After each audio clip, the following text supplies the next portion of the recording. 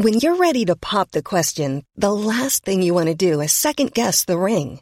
At BlueNile.com, you can design a one-of-a-kind ring with the ease and convenience of shopping online. Choose your diamond and setting. When you find the one, you'll get it delivered right to your door. Go to BlueNile.com and use promo code LISTEN to get $50 off your purchase of $500 or more. That's code LISTEN at BlueNile.com for $50 off your purchase. BlueNile.com, code LISTEN. Everyone knows therapy is great for solving problems, but getting therapy has its own problems too, like finding the right therapist, fitting into their schedule, and of course, the cost.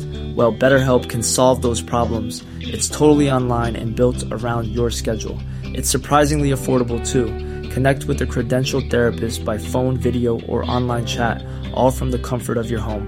Visit BetterHelp.com to learn more and save 10% on your first month. That's BetterHelp, H-E-L-P. Let's play on this. You seeing how the sausage is made? That's right. Fudge is packed.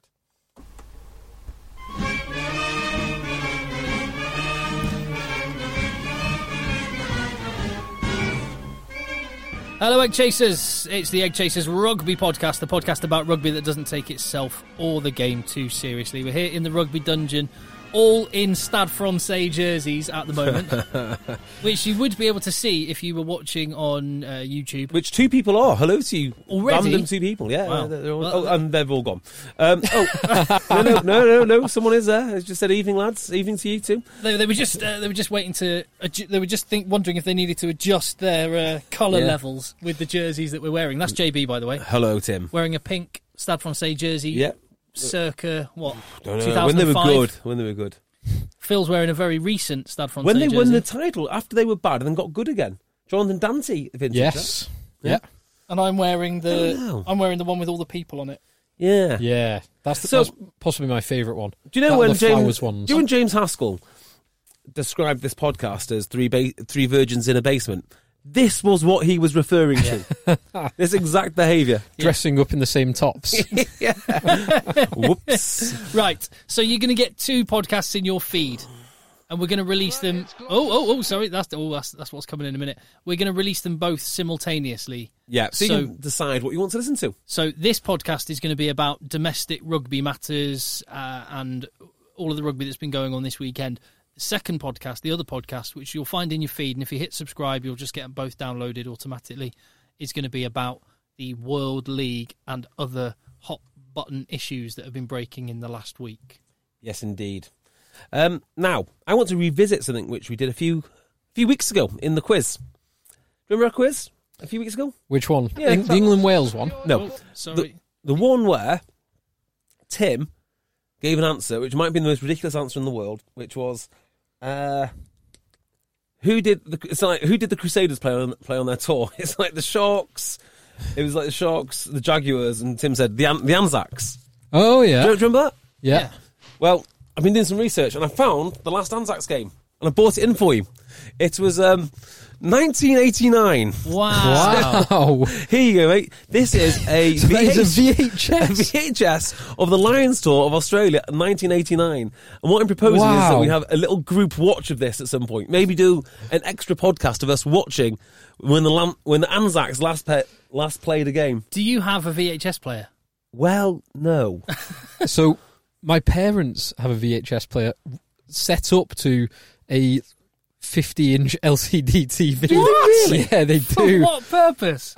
Just in case. Just to watch the 1989 British and Irish Lions tour. Well, I genuinely think it's not been used for about 5 years, but they've always set it up on whatever TV they've got.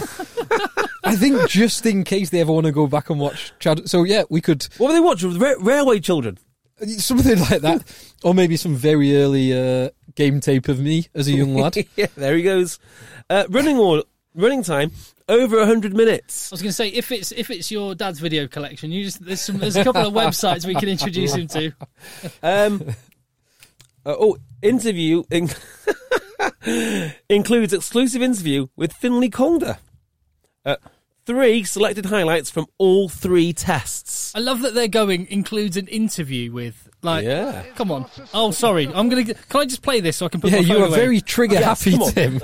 Okay, I thought to start this podcast, me and Phil, you might remember a little while back, well, we all, 3 of us, had a bit of a giggle and a laugh at local BBC radio rugby commentary. Oh yeah, yes. Because we've every now and again we found ourselves stuck in a car, and the only way to listen to rugby is on the wireless.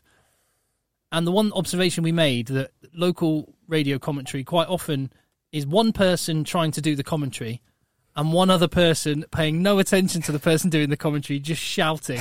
It's like they've invited a fan.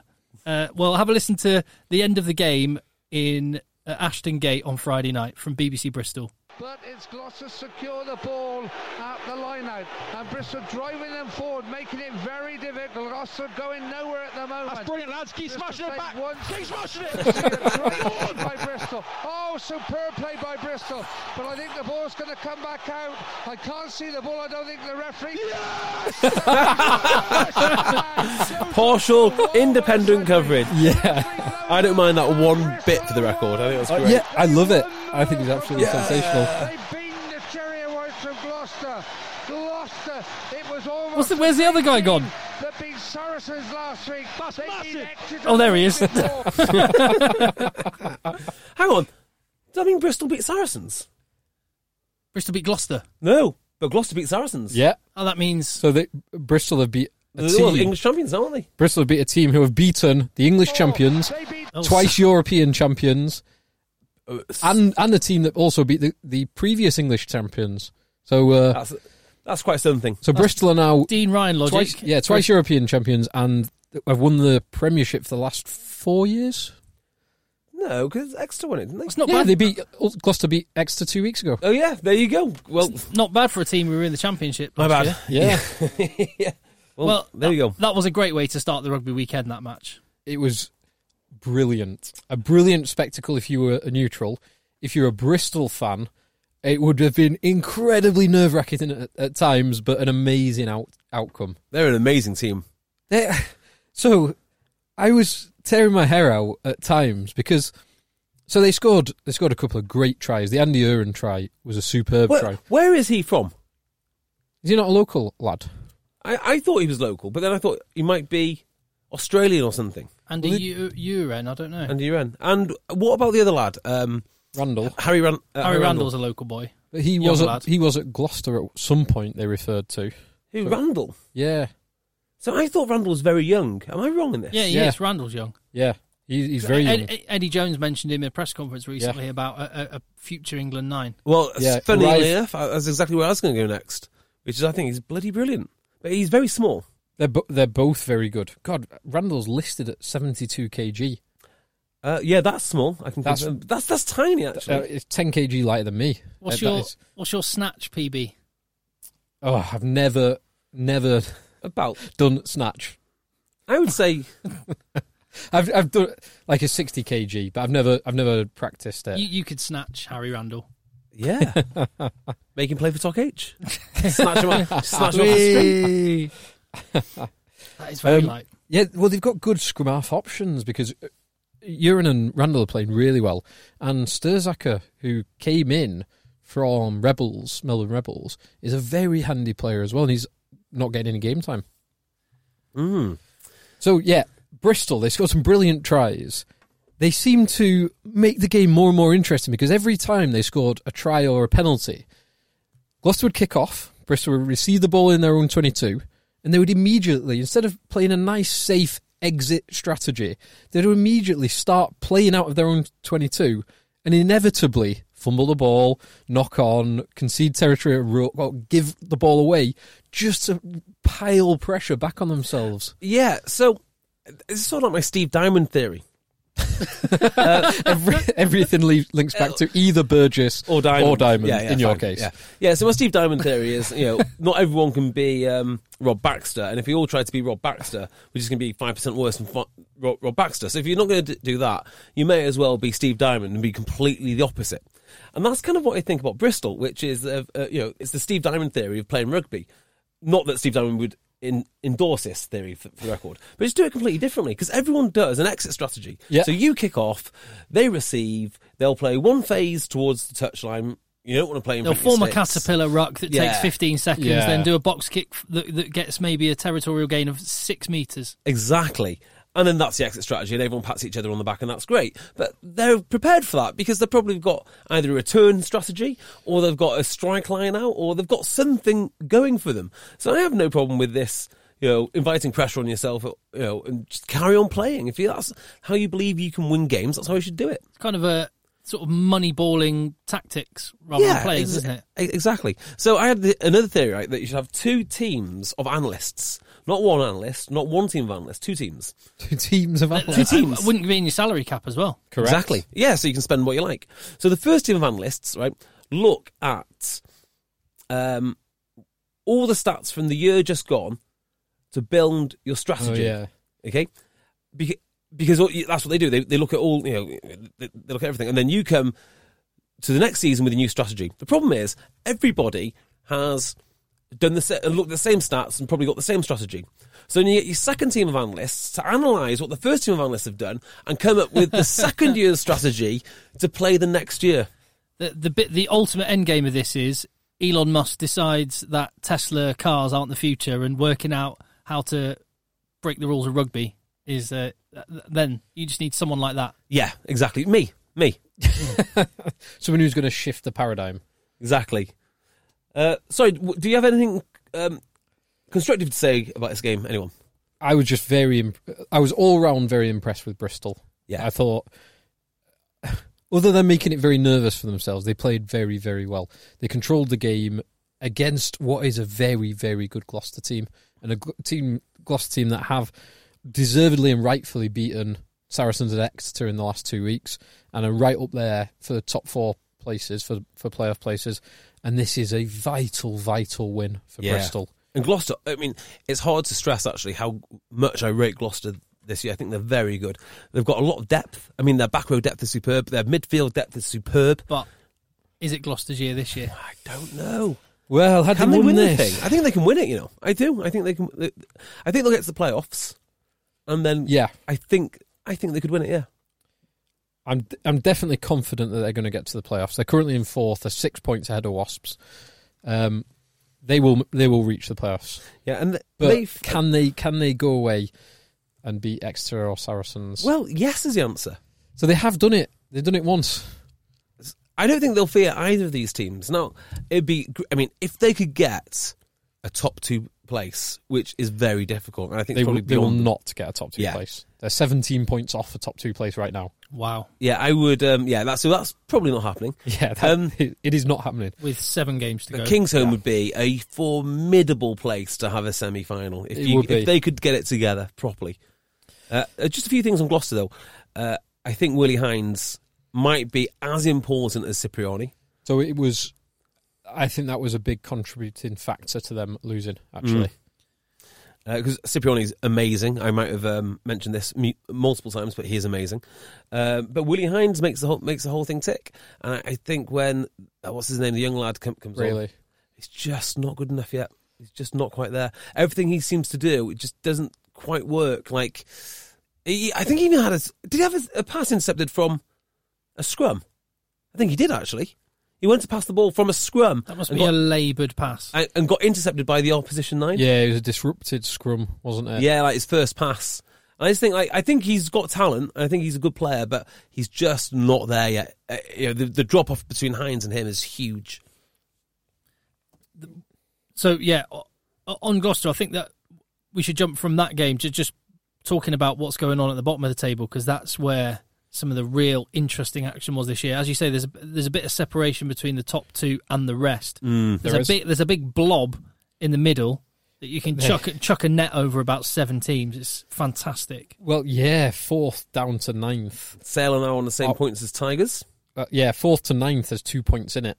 Wow. So Wasps 36, Northampton and Bath 35, and Sale and Leicester 34. So had Worcester won today, they could legitimately have been talking about top 6. Yeah, they think one more win, assuming the 5 teams above them all didn't win, but one more win, they would have been in the top 6. Wow, they were 1 win away from it, had they won. You were there today, Tim. Yeah, and I think the first thing to say about this is I can understand people feeling that ring fencing might be necessary. However, today, as we record this, I've just come from a full house at Kingston Park, watching 11th versus 12th in a game that had everything on the line.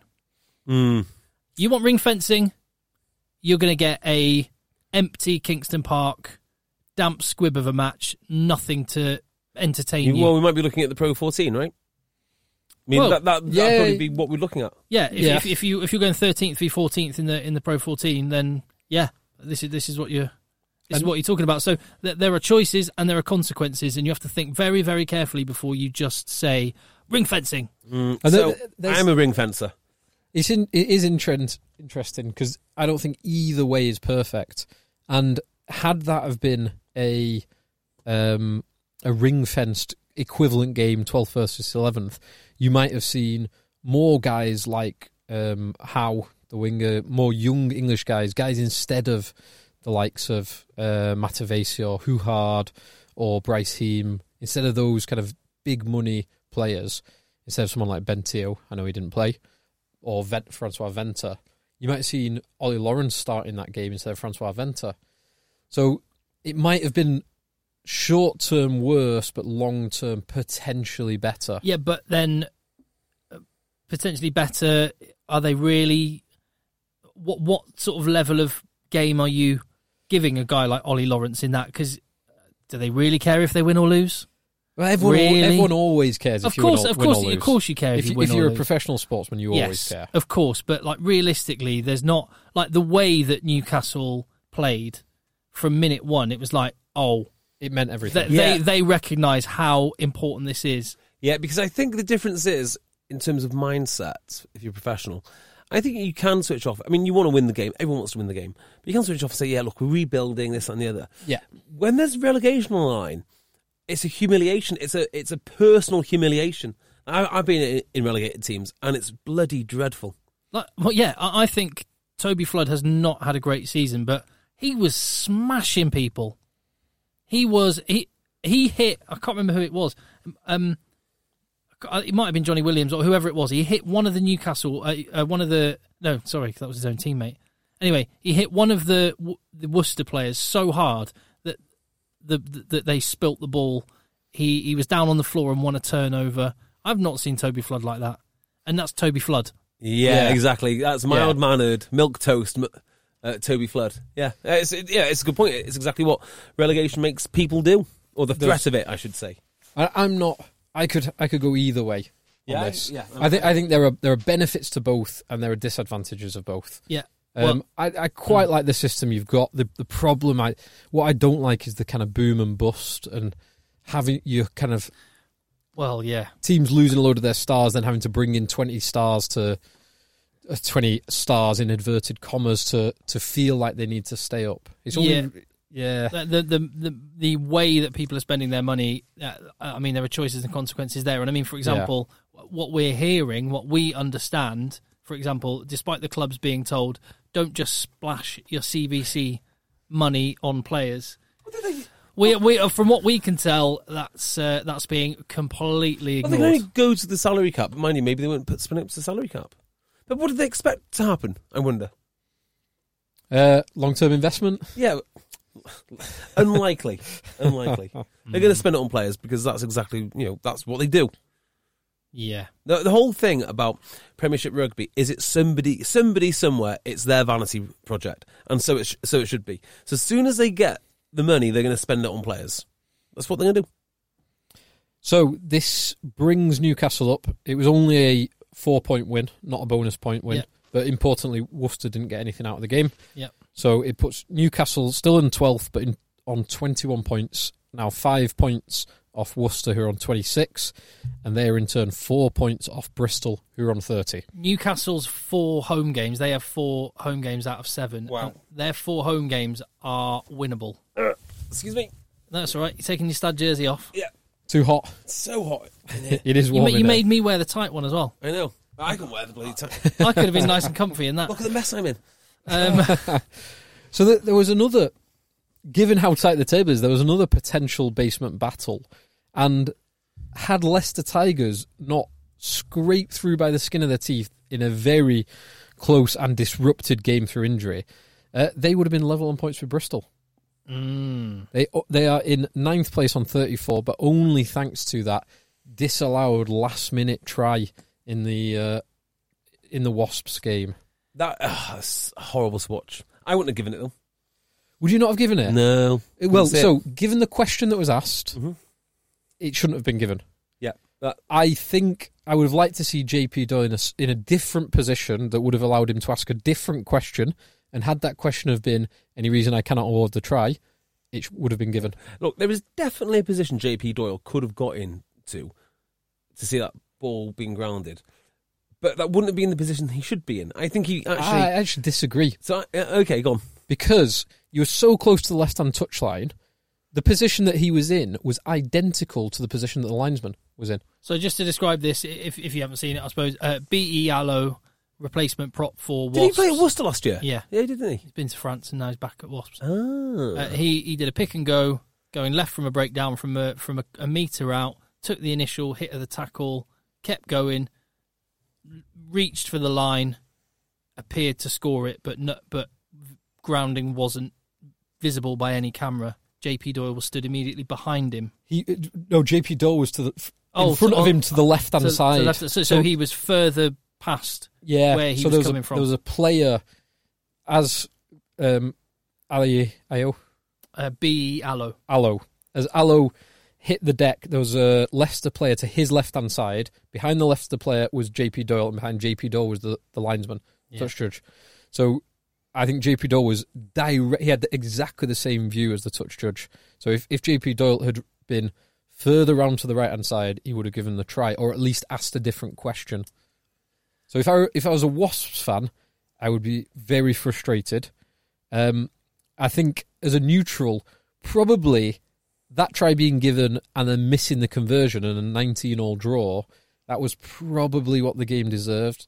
If you're a Leicester fan, you'll be delighted because the number of injuries that Leicester had, and I mean the back line, they lost 2 scrum halves. They had Jonah Holmes playing 9 for most of the second half, and they had Will Evans out on the wing with George Worth playing outside centre.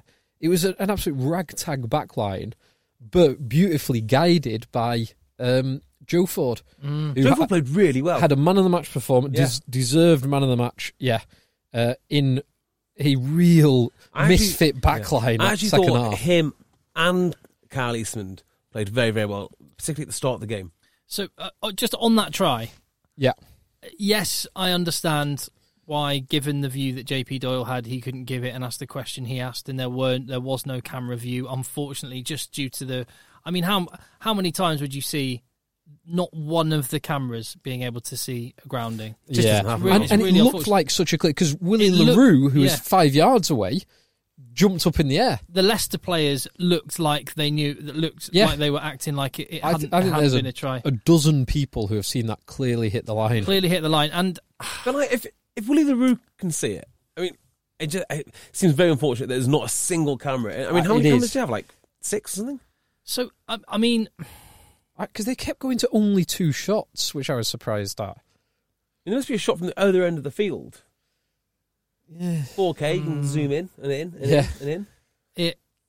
I don't know. I don't know. Obviously, JP Doyle, if he's seen nothing, he can't therefore say...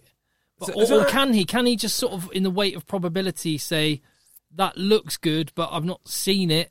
Yeah. So, any reason why not to award the try? That's the question. So it comes down to that question. And I think if you'd have asked the other question... So could he have legitimately asked that question? Yeah, but by the way, that should always be the question. I think he could have legitimately asked that question.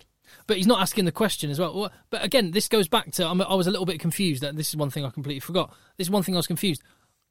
Why is JP Doyle asking the TMO? I thought we'd had a situation where the referees are making the decision and assisted by the TMO if they want. Yeah, well... The TMOs are basically just a video. If JP Doyle can't see that ball, right... Because he could look at the big screen, JP Doyle himself, couldn't he? He did, and they were talking it through, in fairness. I think given all the camera shots, given where he was, and I think for 90% of tries, that's exactly where he should be. So on the balance of probability, he should be doing exactly what he did. Just unfortunate. And even though I say it's unfortunate, I still don't know if it's been scored now. No one knows, except for the Wasps players. So he is right. And a load of the Leicester players. Well, yeah, so he's right. It was a. I mean, we don't know, do we? We don't. No, we don't. We don't I'm very know. confident it was scored. It wouldn't cast. It wouldn't pass in a. You couldn't convict someone of a crime on that evidence. Thankfully, or thank God. Yeah, but come on, a jury would go try. Would they? Not if I'm on that damn jury. There's not reasonable doubt. I don't know. I would have given it. I am confident that a try was scored. I was gutted for Wasps. Of course, that's what rugby league do. The great game of rugby league. Our sister code. Reasonable doubt. They not just go upstairs to Steve-O. Steve-O, did you enjoy that? I did. No, what do they call it? It's a try. The benefit of the doubt try. As if it should be worth 4 points. Sorry. Yeah. Well, it is worth 4 points. But 3 points. Yeah, 3 points. Benefit of the doubt. You get a point knocked off because you can't be sure. Now, with all of Leicester's troubles in this game and the number of injuries I've already listed, Wasps should have won this. Oh, yeah. And they have a couple of things to contribute to them losing it. One, their discipline was atrocious at times. I think they had a few harsh decisions against them, but they gave away 15 penalties, not all of which were half. Some of them were just stupid, like Ashley Johnson binding, then rebinding, then taking the man at the back of a maul out and just giving him stupid penalties. That is a real coach killer. That it's horrible. There's a few things that really. Sorry, I know you were in your flow. No. Just on that one, there's a few things that just bug me about the game at the minute. I understand it's just using the law and it's fine, but that whole players holding onto one player and making their way around to the back of a maul. No, it's fine. And then the second a ref calls maul, just collapsing it as best they can. No, I like all that stuff because it's technical. You've got to get. If there's laws of the game, it's for you as a coach and you as a player to get around those laws. Well, the collapsing a maul I would get rid of because the second refs go maul and then. Poof. Oh, but if you're a mauling player, it's tremendous. I mean, I love to set up a maul and then collapse on it. And then, but the other side of that is I also love to coach the lads to work to the floor and roll and not get caught in mauls. So, I don't mind many law changes, providing that, you can coach around them. And also, same with the defensive maul stuff, where you kind of bind, you don't change your bind and you find your way around. Well, you've just got to make sure that you've got a way around that. Yeah, I know. It's a coaching point. I know. It was interesting, just very briefly. It was Wayne Barnes at Kingston Park, and to really praise a referee, it was the first time I've heard a referee mention the act of just getting 3 players in a line and just moving the ball back before they do a box kick. Did he say use it?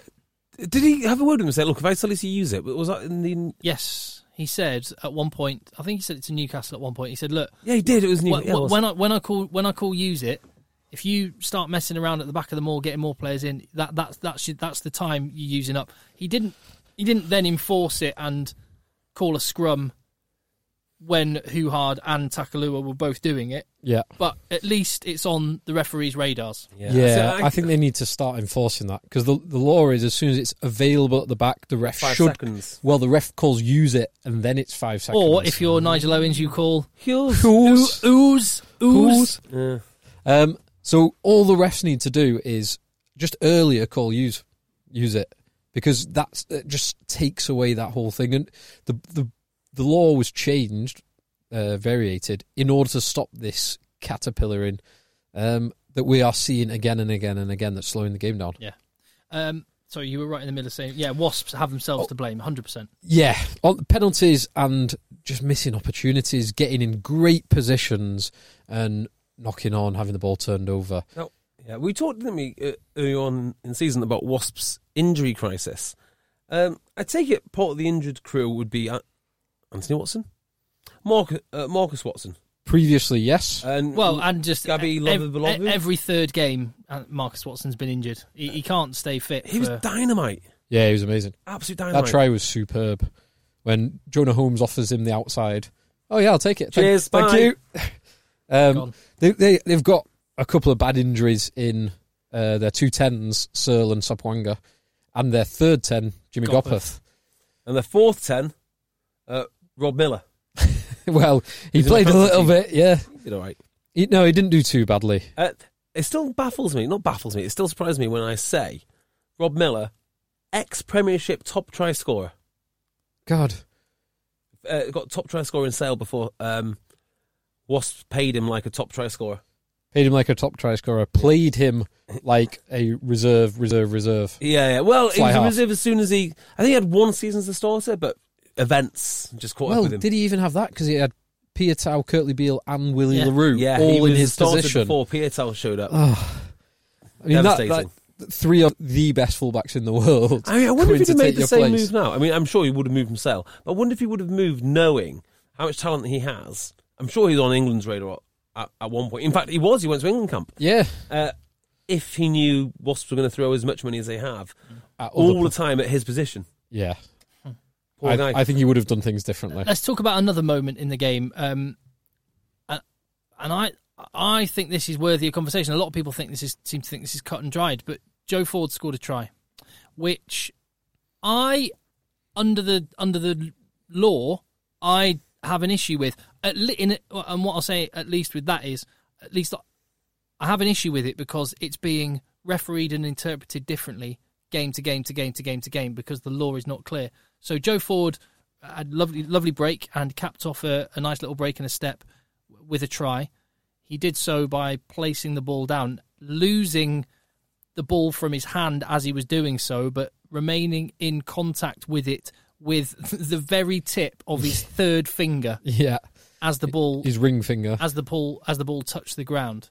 Now, in rugby league, 100%, that's a try every time because the benefit of the doubt and all the rest of it, and the laws that they have.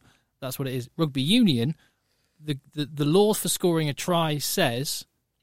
What are you doing, Jay? Nothing, just filming. Okay. The law for scoring a try says. Voyeur. Let's see your focus. Says that you have to be holding the ball with your hand or hands or your arm or your arms. Now, that's a movable feast, and I'm sorry, Joe Ford was not holding the ball. He definitely was not holding the ball. So I'm okay with it being called a try if every time it's called a try. However, this is one simple way that the law could just be made black and white more so, because he's not holding the ball, and the law says you must be holding the ball. So I'm looking at Standard Laws 21, in goal, grounding the ball. And it's the ball can be grounded in goal by holding it and touching the ground with it. Yep. Or by pressing down with it. If that's so the first one you said is if you're carrying the ball. The second one you said is if the ball is loose. Well, so it doesn't. But it doesn't seem to differentiate. So these are the words. Okay. It doesn't, as far as I can tell. But this it's interesting because that's 21 in goal grounding the ball. If you go to Law 8 scoring, sorry, a try. Are you getting these confused, Tim? No. Joe Ford did score. He did. Yeah. Yes, that's what I'm saying. Yeah. Joe Ford. It was allowed. Fine. Yeah. He was given the try. Yeah. Oh, Oluwafele. Oluwafele, was it last week or the week before? I can't remember. I'm sure it was a few weeks ago. A few weeks back, Oluwafele had a try which was disallowed, and it was exactly like Joe Ford's, which is my point. As long as they're all done the same way, I'm fine. But anyway, Phil, sorry, go on.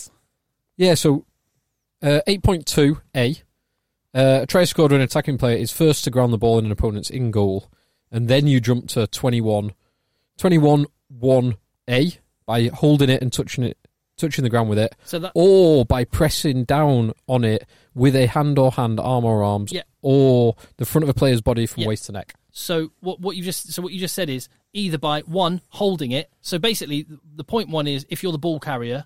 The second one is if the ball is loose. So I'm not sure. So yes, that is what it is. That might be an interpretation. It's not specific to say that. I think that's a logical interpretation, but it doesn't specifically say that. Well, it says either by holding it or by touching it down. By pressing down on it with hand or hands. Yeah. So Joe Ford, so I guess the difference in this will come, and virtually every time on the second one, 21.1b, virtually every time that would occur, the ball would have to be on the ground. Yeah. In this scenario, we've got he was holding it. He has not knocked it on is a key bit in this, because had he have lost control, had he have had it not been touching his hand at all times, it would have been a knock-on.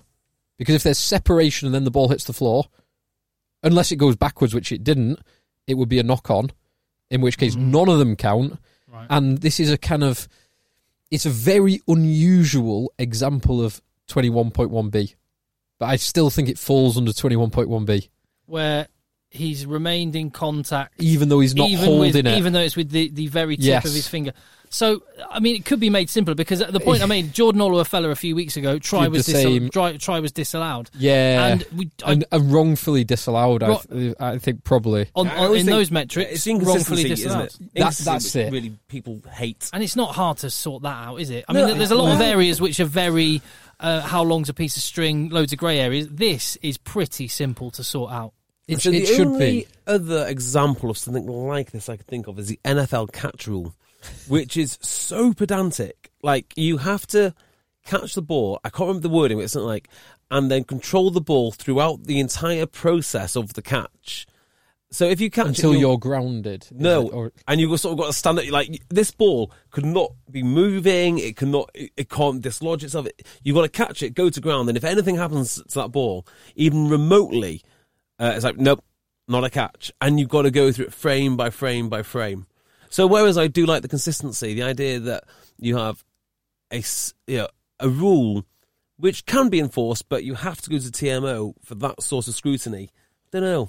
And I think the problem you've got is to have any concise set of words to capture every single potential thing. Because the Oluwafela and the Joe Ford, the Oluwafela more, they are unusual scenarios. They're very difficult to articulate in a concise sentence or two. Yes, this constitutes a try. Well, you could simply say you have to be holding it or have maintained some contact with the ball until it's in contact with the ground. That's probably the bit that's missing. That's the bit that's missing, and that covers Oluwafela. It covers Joe Ford. It means we're not talking about it, and it means in the World Cup final there's no issue that a team's going to get knocked out because one referee interprets it one way and one interprets it another way. Maybe you're right. Maybe if you don't continue to hold it the whole time, you must at least remain in contact with it with a part of your body that can score the try. Yeah, and I think that probably does clear it up. You're right. And there you go. We solved one problem for World Rugby. Listen to our other podcast, and we'll solve some more problems for World Rugby. Trailblazing. Who seem like they need some help at the minute. Anyway, sorry, that was a bit of a little geeky detour, but no, it's quite good to understand that the differences in grounding. Sale Sharks played rugby this weekend. They did. They lost. Did we all predict a Sale win? Yeah, Steve Parrott did get in touch with us on Twitter and said... Thanks, Steve. Whatever, Steve. We asked for some questions, and he said, what were your predictions for Sale v Exeter? Tell you what, there was... it was a tricky game. I mean, Exeter won because they were a better team, and they did the basics well. Sale had... I mean, a world-class try by a world-class scrum half, Will Cliff. It was a good break. Brilliant. Great break by friend of the pod. Yeah, I mean, Byron. Yes. Yeah. I mean, well, the break, was it the break from Byron or was it from... Byron through the middle. It was the assist, definitely from Byron. Yeah. But yeah, I think that might have been the nicest try of the weekend. Absolutely wonderful. But some of the other things that they were doing were just bizarre. I'm just going to take it. I think we've missed one key thing from... About Byron McGuigan? No, before we depart. Will Cliff? The Wasps Leicester game. Oh, sorry. Jack Willis. He's back. Yeah. It's good, isn't it? Looking really good for a guy that's just back. You look very good. Mind you, when do rugby players get time to be fully fit, fully conditioned, do all their weights properly? And not often. Yeah. You know, it's didn't Lawrence Lido come back like 20% stronger or something? Now, no further questions asked. But, you do get time to really work on, things you don't get to work on. That's why I was injured so much. Exactly. I spent all that time in the gym. Has Jack Willis's hairline gone even further down his forehead? He's very Stephen Gerrard, isn't it? Stephen Gerrard and Jack Willis have got the same hairline. Or Mike Williams. Yeah, Mike Williams is a good one. Yeah. Right. So, is there any chance? This is one question we've been asked a few times. What do you think the chances of Jack Willis as a World Cup bolter? Huge. He's a great player. Potential. It's an interesting question. It's chance for a World Cup spot. bolter. Well, World Cup spot, I think, is the World Cup spot. Then. That's a different question. Less so than a World Cup bolter. I think he's got a good chance of being considered a World Cup bolter. I think he's got less of a chance of being a World Cup spot. And he can definitely do it. It's a difficult position, so he's not got a lot of time. No. He's got 7 games plus any in Europe, which Wasps don't have. I think if he was a legitimate number 8 option, I think if that's what I was going to say. A legitimate number 8 option presents themselves, they've got a shout, which is why the uni rig Alex Dombrandt, we can come on to him in a bit. Well, is Jack Clifford fit? He's playing in and out. Because I tell you what, he's not playing great. That would be my guess who gets the bolter spot. I know Eddie Jones likes him. I know he gives him flexibility across the back three. Eddie Jones does like him. Clifford for me. I was going to say the guys that have been in the England squad: Vunipola and Hughes at 8, Curry, Underhill 7, Wilson 6, 6/8, 6/8. You've got Shields, Rob Shaw, bench Curry, Jack Clifford, and all of those have been involved before Jack Willis, who was going to tour South Africa though. Yeah, he was named in the summer squad, and then he did his knee. Was it against Sale actually? No, it was against Saracens in the semi-final. You're right. Yeah. And so Mike Rhodes, did you mention? Michael Rhodes has been involved. He has been involved in at least one squad. And I like Michael Ted Rhodes Hill a lot. And Ted Hill got a cap. Yeah, Ted Hill's good. He's really good. Yeah, but anyway. I mean, there's so many good young... He will be good. I think he is good. I think he's good now. I think he's one of Worcester's better players. I'm definitely one of Worcester's better players. I think he's one of the better players in one of the bottom 2 teams in the country. I'm asking, agree again. Yes. Is he one of England's best players? I don't know. No. Well, not yet. Here's a question for you to mull over. What would New Zealand do in this situation? Because they have a similar... Well, they have lots of these situations where they just have more talent than they can shake a stick at. So look at their fly-half situation. They had Sapwanga, they had Barrett, they had Cruden, Slade, if you go further back. Yeah, there was another one I'm missing. I can't remember at the moment. But anyway, there's lots of them. That's my point. And those are only the guys that got caps. There is an element of what New Zealand do is, you can have a cap, you can have a cap, you can have a cap, but they decide early on who is going to be the guy regardless, and then discard everyone else. And I wonder if England need to do that and say, is it going to be Willis, is it going to be Underhill, is it going to be Kerry Wright, everyone else can go to France. Well, here's another linked question. Rob Shaw's chances of getting back in, since we're on the Willis tip, you've basically got a guy in Willis who is huge potential in the future. You've got a guy that Rob Shaw who's got a huge amount of experience in the past. They're both fine players right now. Do I want a man, right? Okay, so here's the question. Do I want a man, okay, who is an A, I'd rate him as, say, an A. Not an A+, but an A. A good player, a good man, a good leader. Do I want him coming in to play a World Cup with all of the mental fragility, skeletons in the closet, and ghosts that he has about the last World Cup? No, I don't. I mean, I can just see, as much as I respect the guy, I can just see it not working out too well for him. Get someone with a fresh face in there who, sort of like Matt Tate in the was it the final where he scored. He didn't score, but just not try. That kind of guy. I'd rather go with him than Rob Shaw. I've noticed quite a lot of this, a lot of it on Twitter actually. What? Been hanging out in the cesspit. I've noticed quite a bit of. There's a lot of football-esque chat going on in the world of rugby at the minute. Is there? Yeah, well, for one thing, I only hang around with nice people on Twitter, so I didn't see this. I've already sold.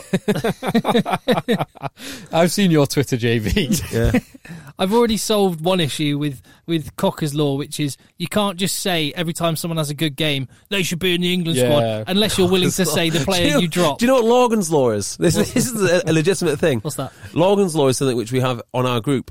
Logan's law is basically people are stupid. So when someone does something wrong, it's like, yep, that is Logan's law. What's that? Yeah, a demonstration of Logan's law. Yep, stupid. People are stupid. It's a good law. So I've already sorted that one out, and I can't remember what I was going. Oh yeah, there's a lot of people. You see it in football all the time. There's this, just because someone's young,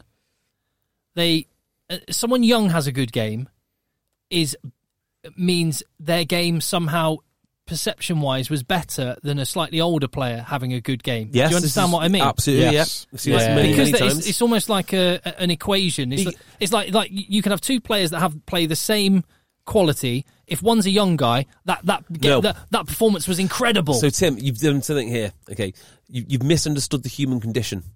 When you see an older player play, you look at the player he is. When you see a young player play, you look at the player he could be. Well, I understand that, but we've got a World Cup in September, not in September 2023. What could he be by September? There is also to that rule. There's something funny that goes up on at the top end as well. So, like Scout Brits at 37, who had a great game for the Bulls. Yeah, you're right. People rave about that. If he was a kind of 28-year-old player, no one would really care. If he was a 21-year-old player, people go crazy over him. Yeah. And at 37, people go crazy over him. Well, Simon Shaw, a third test of the Lions. Yes, you're right. One of the great performances. And there's something else which is not exactly the same, but similar, where, say, Owen Farrell's pass in Dublin kind of when it was like, I don't really like Owen Farrell, so I'm not going to make a big deal of that. Had Bowden Barrett done that pass, Danny Cipriani done that pass. Had Sippers done that pass, what a Sippers pass. would have been the most. Finn Russell, it would have been incredible. Yeah, that for me is one of the all-time best passes. What, the Farrell one? That Farrell one. Get a grip. No way. That is no. absolutely The best. It's one of the all-time best. I don't think it makes the top 10. I've not got a top 10 to mind, but it's so far below the Finn Russell pass. The fact that it is the one key difference from the Finn Russell was two key differences here. So number one, it was inches away from Keith Earls. It was millimetres. You look at the Finn Russell pass to Hugh Jones, not an England player, in 10 yards. Number two, the Finn Russell to the Hugh Jones, that is a phenomenal pass as well. One of the all-time greats. It is the all-time great. I'm going to go with that has a 3-4 second hang time. Something like so that. You've got a lot of time for Hugh Jones to adjust his line slightly, slow down, speed up, move in, move out. But he hits it with full tilt. The Owen, but you've also got time to judge just where it's going to land. The Owen Farrell pass was a second, less than a second, because it was 10, 15 yards, absolute bullet pass within an inch of Keith Earls. I would say the Finn Russell pass is better than the Manning pass to hit Knicks in the Super Bowl. That's how good that pass was, because he led him to where he wanted to be. Like Hugh Jones is the Knicks one the one on the helmet? No, that is the. I want to say it's not Burris. That's Plesko. No, not him. Who was that guy? I can't. It doesn't matter anyway. I know the one. I'm sure it's Hakeem Nicks, the guy with extra large hands, and he catches it just kind of right on the sideline. One-handed, incredible pass, and incredible catch. So back to Chris Robshaw. Yeah, I was going to say. So in summary, just because someone's young, don't overlook Chris Robshaw. The guy is amazing. Has been playing brilliant. He's playing well. He's only been back for a few games, and I would have Robshaw over Clifford. I'd have Robshaw over Shields. Yeah. Yes, definitely. Agreed. I'd have Mark Wilson as my number one choice 6 right now, though. 100%. Yeah, I agree with all that. Just on Robshaw, this is how I think about it. Who is he likely to be playing against? So, who is the best 6 in the world at the moment? Who have we got? Omani's a contender. Yeah, Omani's very good, actually. Pocock or Hooper? Pocock or Hooper, yeah. If one of them plays 6. New Zealand will be interesting, because it'll be Shannon Frizzell or... Khaleesi will be South Africa's 6. Khaleesi, yeah. So I think, would you trust Robshaw to best any of them? Vea Fafita. Or even be competitive? And I'm not... He's very different to a lot of them. Yeah, I'm not sure. What I like about Robshaw is he's very much like Wilson. He just works. He's got a huge engine and just I don't know. works. Yeah, but do you know what his problem is? What? Not northern enough. He doesn't have that grit. And Mark Wilson has that in spades. He does something Robshaw does have much better than Wilson, is his offloading distributing game. Who cares? He's a 6. You could always go win a fight. His link play. And also, if you have all the players in the squad, if say Link Wilson gets injured, you could just put Underhill to 6 still. Link play is very important. Link play is not that important. Link play is very important. Win your rucks, beat people up, threaten people. Win those. Like O'Mahony. Do you ever see O'Mahony running around trying to link play? He's there to do intimidate people, and rough them up. Hey, I'm Ryan Reynolds. At Mint Mobile, we like to do the opposite of what Big Wireless does. They charge you a lot, we charge you a little. So naturally, when they announced they'd be raising their prices due to inflation, we decided to deflate our prices due to not hating you. That's right. We're cutting the price of Mint Unlimited from $30 a month to just $15 a month. Give it a try at mintmobile.com/switch. $45 up front for 3 months plus taxes and fees. Promo rate for new customers for limited time. Unlimited more than 40 gigabytes per month slows. Full terms at mintmobile.com. Everyone knows therapy is great for solving problems. But getting therapy has its own problems too. Like finding the right therapist, fitting into their schedule, and of course, the cost. Well, BetterHelp can solve those problems. It's totally online and built around your schedule. It's surprisingly affordable too. Connect with a credentialed therapist by phone, video, or online chat, all from the comfort of your home. Visit BetterHelp.com to learn more and save 10% on your first month. That's BetterHelp, H-E-L-P. Bit. What do you know? What? Just briefly, as we were hanging out in the Twitter cesspit, let's. Did you notice one little conversation between a couple of prominent rugby characters? In fact, there's a couple of these. First one. Ooh. Ross Harris. Oh, let's turn this up a bit. Ross Harris, nice guy, was just letting people know where. Completely innocuous tweet. Completely innocuous tweet. He was working on the Pro 14 and just said, "Hey guys, if you want to come watch the Pro 14 games," and he mentioned a couple of Welsh regions that were playing. It's on. To which, I don't know whether he'd had a couple to drink, but we've all been tweeting after a couple. Jiffy, go on. Jiffy replied with, "No one's watching FFS. Stop the BS." And I don't understand this. There must be something else going on. I mean, this is why everyone hates Welsh rugby, isn't it? Including even some Welsh people, because the politics behind it. I have no idea what that relates to, but it's obviously deeply personal and matters deeply to someone in Wales, and probably a handful of them, and they all hate each other for it. So I don't know. And more to the point, I don't care. Well, yeah, it is interesting that even a very, very prominent Welshman is absolutely hammering the domestic Welsh league, the domestic Welsh matches. Did you see a tweet that I put out the other week? Here we are. I'm actually bounced. Was it about Jeremy Corbyn? No, it wasn't. It was about it's about how much I love the old early 2000s comedy Father Ted, and how similar BBC Welsh coverage is. Like they've got they've got the Welsh language coverage. It is Father Ted-esque. It's identical.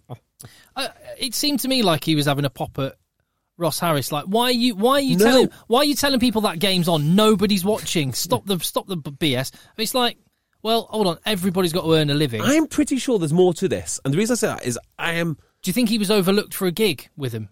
I don't know. With Premier Sports, but I do know that he's mentioned the viewing figures before, and I don't know why. And that's why I say I think there's more to it, and that there's obviously something bubbling under the surface of Welsh rugby. Well, there's lots of things bubbling under the surface of Welsh rugby. But, hold on. So you're suggesting that Jonathan Davis is concerned about Welsh rugby here and not about himself? That's what I mean. Yeah, there is something else going on in there, and I don't know what it is. Like, he's not happy about Premier Sport doing something, or there is something else. This is part of a bigger feud, and I can't tell you exactly what it is. Definitely. But I thought it was a bit harsh anyway. Yeah, everyone's got to earn a living, and everyone... Yeah. Well, talking of Twitter feuds, I saw my friend Stephen Jones was at the Sale game. Oh yeah, did you have a chat with him? I didn't. We locked eyes. I waved at him, but I had to play for Sock H, so I literally went in, interviewed Chris Ashton, and then ran off. Ran away. Ran away like a coward. Tail between your legs. Yeah. Where are you going? I'm running from Steve Jones. He wrote up a very favourable report about Sale. Egg chasers? Not about egg chasers, not about JB, not about the rugby dungeon, about Sale. Oh, good. In the rugby paper. No, in the Times, sorry. Rugby paper. Excellent. The second Twitter feud? You got two of them? Well... you're conflicted here, aren't you? They're your mates. Well, no, I'm not conflicted. It was actually done. No, do you know what? Actually, to be fair, this was not the Twitter cesspit. This was two people on Twitter actually having different opinions and acknowledging, but acknowledging each other's opinions and politely disagreeing. And there should be more of this. Ooh. And that was Andy Goodnugo Monye talking about Carl Sinclair. Andy Good sort of let rip at Garcinkler a little bit in the wake of the Wales game, saying that he wrote an article. He wrote an article, right? And I actually don't think the headline, the editor of the article did Goody much of a favour with the headline, but the article was fine. Yeah, the article's fine. That quite often the people writing stories. Well, no, it's usually not the person writing the story writing the headline. Which, the headline was a bit of it made it appear like a hatchet job on Garcinkler, but. Anyway, they disagreed, and that was nice. Good. More of that, please. Excellent. Well right. Oh, so are we going to mention WRU and the region stuff here? Or no, we'll do it in the next pod. Fine. So, hang on. We have missed some games. We have. We missed Bath Quins. Missed Bath Quins. Saracens Northampton. Yep. Saracen pressing the reset button again. Yep. That's actually death, taxes... and Saracens getting over losing a game by absolutely walloping Northampton Saints. Yes. Yeah, but Lewis Ludlam scored a good try and on his debut as captain, which is nice. Yeah. Another good young back row. Yeah, 7. And he's playing really, really well. He is. They had a bit of a nightmare, Northampton, because their third choice 10, or whatever he may be, pulled out last minute, which meant one of the centres had to go to 10, which means that the fullback had to go to 13. No, the fullback went to 10. Furbank went to 10. That's right, yeah. RC Tuala, who is a fullback, came off the wing. Yeah. So, yeah, they had all sorts of issues. But, yeah, it feels like, even though they'd lost, sort of good things are happening there. This is an interesting one, because I think Northampton... There are some positives. Lewis Ludlam is a good player, but they won't take too many positives out of this. So it's 36-17. It was 6 tries to 2. Saracens missed 4 out of 6 conversions, and I was which didn't help the scoreline. Yeah, maybe. And I was going to say, if that was Wasps, you'd have been absolutely ripping into Wasps. It's completely different. You would have. You would have been. Also, you wouldn't have been saying, "Oh, well, you know, they're doing some good things." You'd have been like, they conceded 6 tries. It was a pathetic performance. Okay. So I said at the start of the season when the Wasps were bad, I actually prefer the Wasps team being bad when they've got their own kids in there. People like... Or guys from the Championship. Yeah, guys from the Championship. Guys that they're giving a chance to. When I didn't like Wasps is when they just spend lots of money and still lose. You know, at least Northampton are giving lots of lads an opportunity, and some will swim, some will sink. And you know, the champions winning again at home, that's not a big story. Yeah, the story is probably that Northampton actually won the second half. Did they? It was 5 tries to 0 in the first half. Not a good first half for Northampton. No, it's not. It was 2 tries to 1 in the second half. Yeah. There's a few other questions and stuff we've been asked, so I could just rattle through a couple of these. Yeah. Go for it. Hang on. Can we talk about Benetton, please? Your beloved Benetton. Benetton beat Edinburgh. And Edinburgh, yeah. And your beloved Ulster. Bonus point away win against Dragons. Bonus point. Right. They just snuck in the 4th try. Only just got a bonus point away win in terrible conditions at Dragons. Yeah. So it is very tight at near the top of Pro 14 Conference B.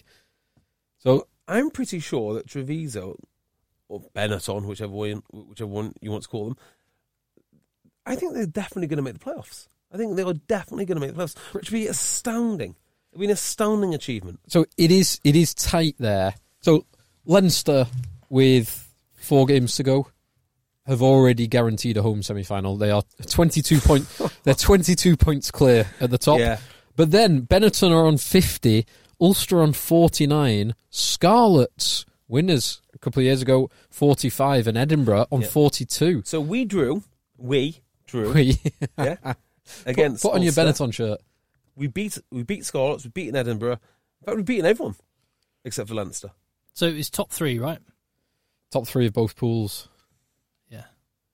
It's going to happen. I'm going to single-handedly turn this Benetton team. So if they finish top 3, who will they have finished above in their pool? Sorry, I just need to point this out. Leinster, 22 points ahead, okay? Benetton's point difference, they're second, plus 53, respectable. Leinster's points difference? Plus 250. Higher or lower? It's higher. Oh, do you know it? I do know it. I know it's higher.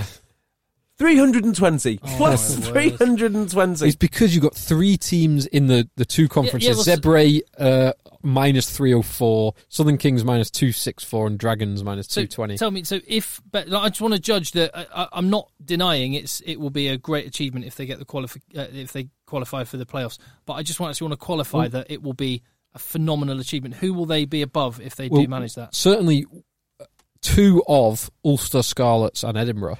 They'll be ahead of two of those three, and they are. They are genuine teams, genuine quality teams, and two of Southern Kings and Dragons. So they'll be above two good teams. Yes, yeah. And above two. It's not guaranteed for Benetton teams. yet, but that win given them a real boost because it was a 6-pointer because they've now created an 8-point gap away from Edinburgh. Yeah. So my view on this is. Conor O'Shea is coming in for a lot of stick for Italy, but it's a big old oil tanker to turn around. Absolutely. And this might be the green shoots that they're looking for. Now, I don't know if they're connected, and I am reluctant to say, well done, Conor O'Shea, because he's lost a lot of games. And also... Do you know who the head coach is at Benetton? Well, I was going to say, he is appointed by Conor O'Shea. Yeah. I can't remember the guy's name now. Yeah. Right? Because he should probably get a fair bit of credit. That's exactly what I'm saying. So before we go, well done, Conor O'Shea, I don't want to do that because obviously it'd be a little bit harsh on the coaches and the players that are actually having to go out and do this. But by all accounts, it's inextricably linked. Yeah. It's just great work.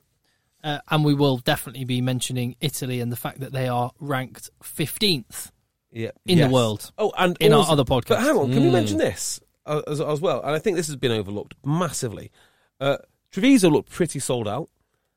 But more importantly, it's a good place to go for a few Negronis. Just up the road from Vienna. I don't know if we'd get away with... Venice. I don't know if we get away with going to Venice and not with wives in tow. It's a dangerous one. That we wouldn't need to tell them. Don't tell them we're actually going to Venice. Record the pod. Just going to watch record the pod. Going to Treviso. Treviso, won't we? Just say Treviso. Don't say Venice. Tell them we're going to watch a domestic game of rugby somewhere in Europe. I missed a flight once because I got on the wrong train in Italy from Verona. And we meant to go the opposite way and ended up in Venice. And it was not until we got to Venice CF that I realised, oh my God, I made a horrible mistake. Missed my flight and it cost me God knows how much in tickets to get back. And then more in tickets to get the next Flybe plane. Horrific. Well, you made up for it by you waking up, fortunately, in Rome 50 minutes before our flight left. Home Alone 2. It's happened again. 25 miles away from the airport.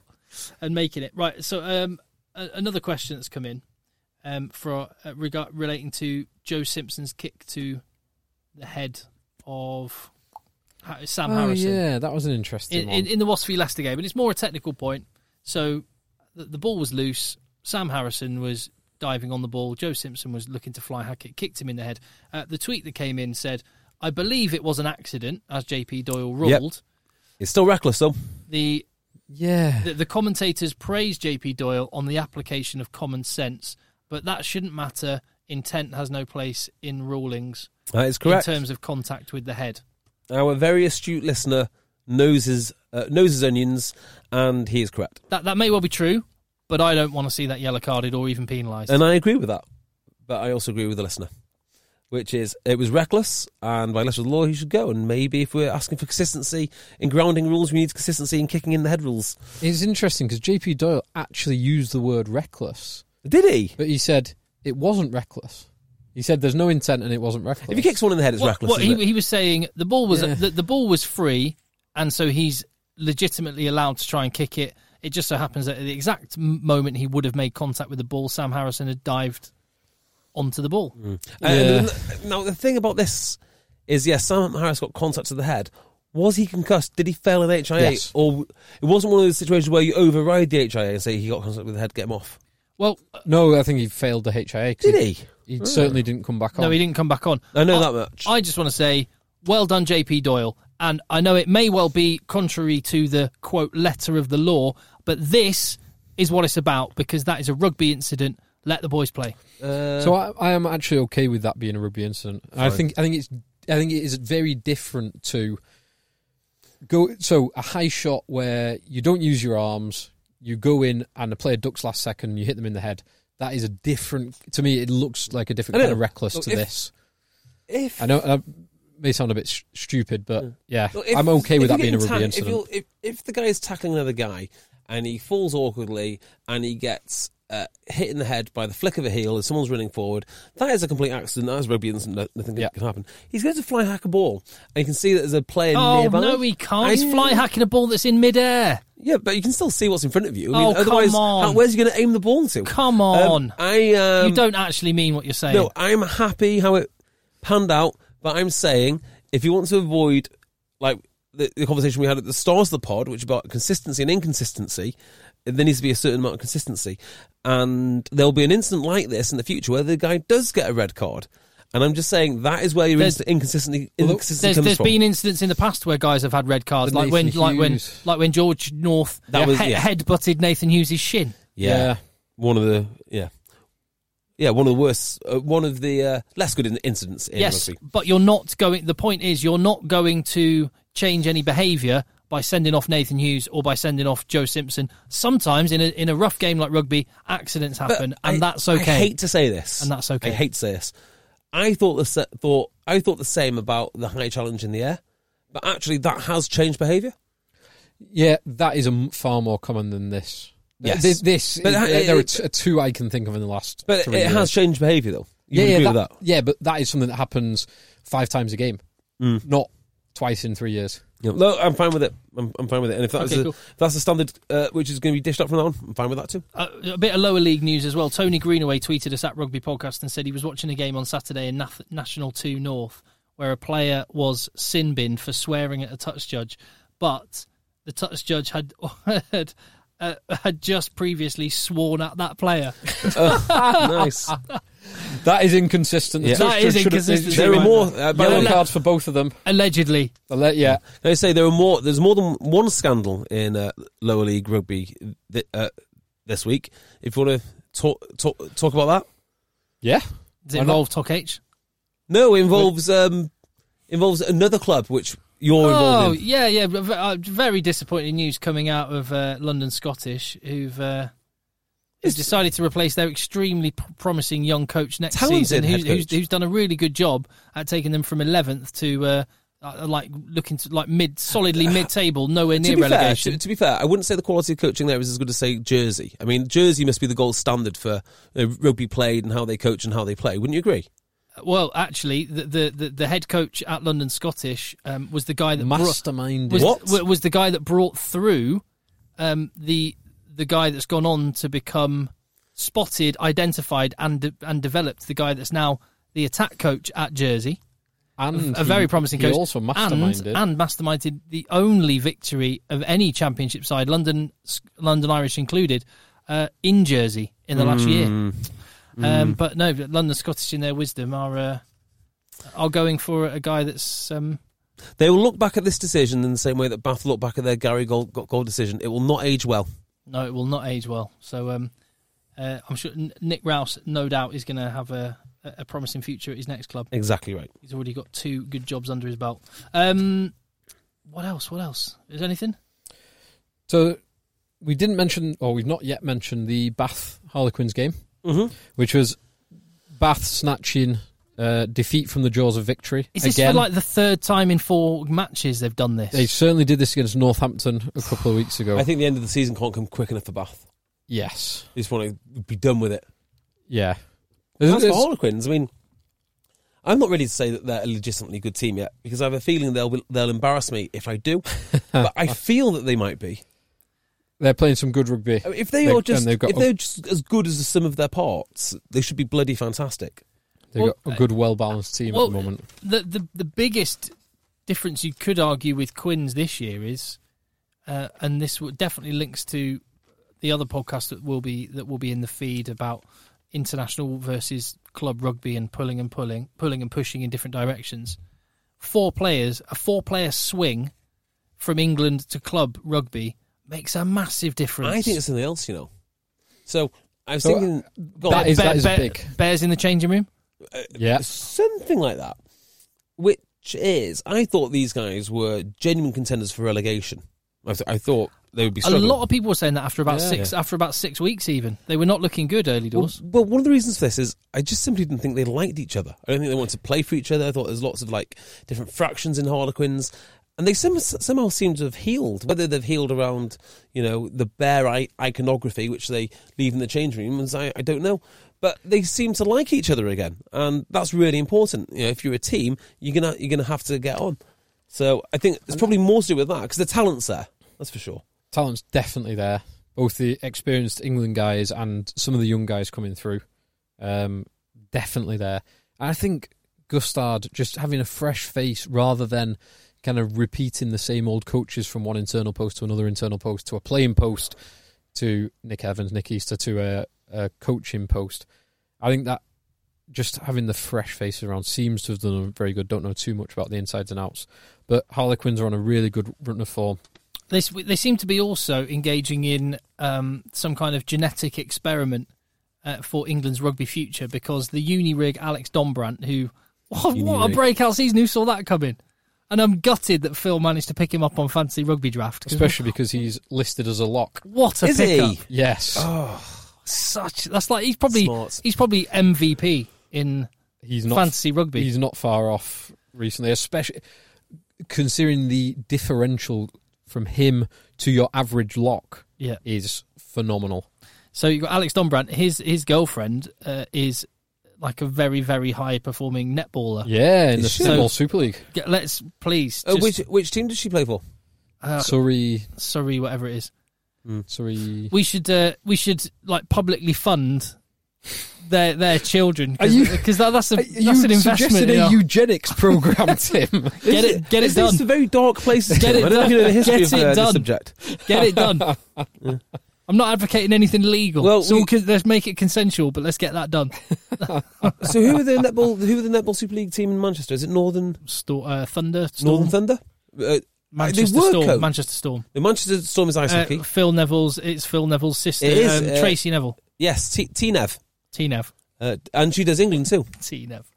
Surrey Storm, Manchester Thunder. Manchester Thunder, yeah. Oh, it used to be Northern Thunder. Loughborough Lightning. Wasps have got a team, haven't they? Yeah, Wasps netball. Creatively titled. I quite like that. I quite like multi-sport clubs. I think Saracens Mavericks. There's a good little sync up between rugby and netball. It would be good. Like every Premiership rugby club could have a netball team. You'd sort of run the two parallel. They do a lot of these sports in Spain, don't they? Like Real Madrid have a football team, and a basketball team, and a rugby team. What? And so did Barcelona. Yeah. Oh, by the way, Spain beat Romania. Beat Romania in the rematch. Have that, you cheating scumbags. You know what you did. Yeah, delighted with that. Absolutely delighted. Justice. And we haven't had our Tier 2 tour, but that hasn't stopped a lot of Egg Chasers listeners having stag do's and various trips. Because it's the best tournament to go and watch. To Belgium, to Madrid. We've had loads of people getting in touch. So we've started something, and it's great. Someone sent me a picture of that stadium, and I've been there twice now. Once just for a coffee with Phil to meet the Spanish referees who met by accident, bored them to tears, and other time to watch the game. Right, and I can honestly say it is one of the best stadiums that I've been to watch rugby. It's old school. It's just an amazing stadium. Yeah, I love it there. In fact, that's my number one choice of where to go to watch rugby during the Six Nations, including the Six Nations venues. So I've actually stumbled onto a Tier 1 tour next weekend. I've been offered tickets to go up to Edinburgh to go and watch Scotland-Wales. Nice. And I've stumbled across tickets to go to Wales Island. Nice. The decider. What day is that one? A Saturday. Saturday. That's the Super Saturday in 2 weeks' time. Saturday. And you're going this weekend? Coming weekend. That's the Sunday match. No, the Saturday as well. So are you playing Vets Rugby Friday night though? That's the plan. Oh, nice. So play Vets Rugby Friday night, then on Saturday morning get on a train to Edinburgh. Yeah, so we've got some big hitters playing in our Vets Rugby team. Have we? Well, we've got Paul Arnold. Is Arnie playing? Paul Arnold went on there. Wants to play 12, Paul Arnold was the other lock in the England counties tour to Argentina with London Scottish's Nick Rouse. Is that right? Yeah. So, Nick Rouse is at a loose end now. Does he fancy a Vets game? He's right age. Nick Rouse and Arnie in the centres. Arnie wants to play 12, doesn't he? He does. So, we've got some big hitters. I don't think I can make it because I'm at Sale Sharks on Friday. And I think you're at Sale Sharks on Friday as well, aren't you, Tim? I'm not working at Sale Sharks on Friday. No. Oh, you're not? I don't think. So wait, is there a game happening? Yeah. The Vets game? Yeah, against Withenshaw. Where? In Withenshaw. In Withenshaw? Yeah. Are you working at Sale? I might do what I normally do, which is do the interviews, get in the car and get to the game. I feel it's a bit Do they rude. both kick off at the same time? Yes. No. Anyway, we can work this sort out. that out. We can work this out. So I reckon we look ahead to this week's domestic rugby on this podcast. Perfect. And look ahead to the Six Nations on the other podcast. Okay, fine. Let's do it. So come on then, Phil. Oh, by the way, Sean Edwards now not going to Wigan, it seems, and going to Wasps. Oh, interesting. I never put two and two together. I keep forgetting he's got a job at Wigan. Yeah, well, he had. He's clearly, unless he's going to be doing a lot of travelling between Coventry and Wigan, I don't think he's doing Wigan anymore. Well, it's a poor show if he pulls out that Wigan job because he knew what he was getting into, and he knew that there'd be offers on the table from Union. So I won't have much time if he decides to renegade on that. Renege. Be a renegade. And renege. Yeah. Fine. Anyway, but yeah, I'm not. Yeah, it's not good luck. Fixtures. Yes. So there's no Pro 14 next weekend. What? Devastated. Next. We do have a full Gallagher Premiership, though. Okay. So, Friday night, 2 games. We've got Sale hosting Leicester Tigers. And Leicester snuck the win. Leicester did not play particularly well. No, they didn't. Contributed to the sheer number of injuries they had in the back line. But they didn't play particularly well. So give me Sale. Sale win this. Yeah. I don't know. Is that you? No, I don't know. I thought they were going to be Exeter and they didn't. Do you know, I don't think they're playing particularly well. I think they're a little bit off form. And if they're going to get jumped by Leicester, it'll be on Friday. They don't have a fly off, do they? Sale. They might have by next week. Have they not been tempted to put one of the young lads through, like Redpath? Wilkinson would be the one that they'd jump up. I don't think he's good enough yet, is the answer. So I'm still going to go with Sale at home against Leicester anyway. Yep. And the other game is at the Rec, Bath hosting Saracens. It's just what Bath need. Yeah. I think this is going to be a Saracens win. Probably not. It's not going to be a big Saracens win, but a Saracens win nonetheless. Be very Bathy to just sneak a win in this one. Yeah. Saracens just.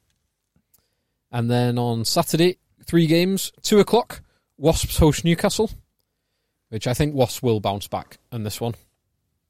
Newcastle were fired up. They had to be. And they still have to be in this game. I think they'll be very, very focused on their home games. Yeah. Because they're playing Sale at home, Bristol at home last game of the season. I think they've got Quins at home and Northampton at home. I think are their 4 home games. Yeah. They beat Northampton away this year. Don't quote me on those fixtures, but I'm just thinking off the top. But yeah, anyway. I think Wasps can do it. I think they were unlucky. They'll right some of the wrongs from that game, from the Leicester game. Yeah, just. JB, any thoughts on Wasps Newcastle? Not really. Northampton host Bristol at 2:45. Northampton host Bristol. Northampton at home. Now this will be exciting if both teams play the way that they want to play. This will be This could be a 40-50 or something. Yeah, this could be a 100-point thriller. Get all your Saints and Bristol players in fancy rugby draft this weekend. Yeah, I think that's going to be a very good game. Get your Bristol front row in your fancy rugby Bristol, draft. second best scrim in the league. Really? That's amazing, isn't it? Don't rub it in. So pre-season I put a video up saying I predict Bristol will finish 9th and their front row is dynamite. Okay. I then selected the Bristol front row in the fantasy rugby draft. Talks cheap then, isn't it? I then dropped them. Oh. And then Phil picked them up and has reaped the rewards ever since. I've been kicking myself. When Harry and I picked up Nick Tompkins, dropped him, and he got 50 points this weekend. Yeah, 46 points or something like that. Phil has just been lurking, and whoever I've dropped, he's gone, I'm going to pick him up because... I've done you had Ollie Thorley last year. I had Ollie Thorley last year. Cast him aside, ignored him this year. Oh. I scoop in. I just need to go back to gut feeling. I think too much. When I just go off the cuff, I know what I'm talking about. Right. The other fixtures. Right, can I just explain what's going on? JB is so bored now. He's so excited to talk about the World League in the other podcast that we're doing. Well, no, I'm reading an advert. I'm getting a script up for later. Okay. Go on. 3 o'clock on Saturday, we've got Worcester hosting Exeter, which if Worcester get anything out of that game, they'll be very lucky. Yeah. I think they've got to aim for getting 1 point, one losing bonus point, but I think they'll struggle. And Sunday will be interesting. So, unfortunately, Sunday's very good. So, Sunday at 3 o'clock is the Ireland-France game, but Sunday at 1 o'clock is Harlequins Gloucester. Nice. That will be an interesting game. So, it's 3rd and 4th. That's a cracker of a game. Both competing with each other to see who's going to travel to Saracens and who's going to travel to Exeter. Yeah. I haven't seen much of Quins actually this season. What I've seen has been very good. Yeah, it has been very good, yeah. Marchant's playing really well. Yeah. Almost whoever they put on the wing seems to play well. Ibitoye, Caden Murley, Earls is playing well. Mike Brown's played on the Chisholm wall. has been playing well. Yeah. What about, what's his name? Tim Visser. Any sign of him? No sign of him or Charlie Walker. Yeah, I was going to say Charlie Matthews, but he won't be playing on the wing. Wonder why Charlie Walker's sort of favour. Yeah. I'd love to know these things. So, that will be an interesting game. Give me Quins. I would, yeah. I said this about the Bath Quins game last week, though. I said whoever's at home will end up sneaking it. But It's a hard Quins won it. It is a very hard one to predict that. I'll say Quins just at home. But it's that Gloucester, that nuggety South African Gloucester pack. It's interesting, Paul Gustard as well, just will change a lot of guys. Marcus Smith, he just swaps Lang and Smith over game by game. I like James Lang, obviously because he came from RGC, but I do like him. I think he's a quality operator and he's very, very fast. No, I'm going to say Gloucester are going to sneak it. I'm going to say Gloucester as well. There you go. Do not put any money on any of those predictions because they'll all be wrong. Too right. Right, we're going to record another podcast, which will be up right now as you're listening to this, so get it both listening to. That one's going to be all about International Rugby, Six Nations, and the World League that's caused the rugby world to spin off its axis this last week. Find him at J Beardmore, find me at Cocker, find Phil lurking somewhere on Twitter in your DMs, ready to slide into your DMs. Find us at Rugby Podcast and let the boys play. Let the boys play. Hey, it's Paige DeSorbo from Giggly Squad. High quality fashion without the price tag. Say hello to Quince. I'm snagging high-end essentials like cozy cashmere sweaters, sleek leather jackets, fine jewelry, and so much more. With Quince being 50 to 80% less than similar brands. And they partner with factories that prioritize safe, ethical, and responsible manufacturing. I love that. Luxury quality within reach. Go to quince.com/style to get free shipping and 365-day returns on your next order. Quince.com/style. Mom deserves the best, and there's no better place to shop for Mother's Day than Whole Foods Market. They're your destination for unbeatable savings, from premium gifts to show-stopping flowers and irresistible desserts. Start by saving 33% with Prime on all body care and candles. Then get a 15-stem bunch of tulips for just $9.99 each with Prime. Round out Mom's menu with festive rosé, irresistible berry chantilly cake, and more special treats. Come celebrate Mother's Day at Whole Foods Market. Planning for your next trip? Elevate your travel style with Quince. Quince has all the jet-setting essentials you'll want for your next getaway, like European linen, premium luggage options, buttery soft Italian leather bags, and so much more. And is all priced at 50 to 80% less than similar brands. Plus, Quince only works with factories that use safe and ethical manufacturing practices. Pack your bags with high-quality essentials you'll be wearing for vacations to come with Quince. Go to quince.com/pack for free shipping and 365-day returns.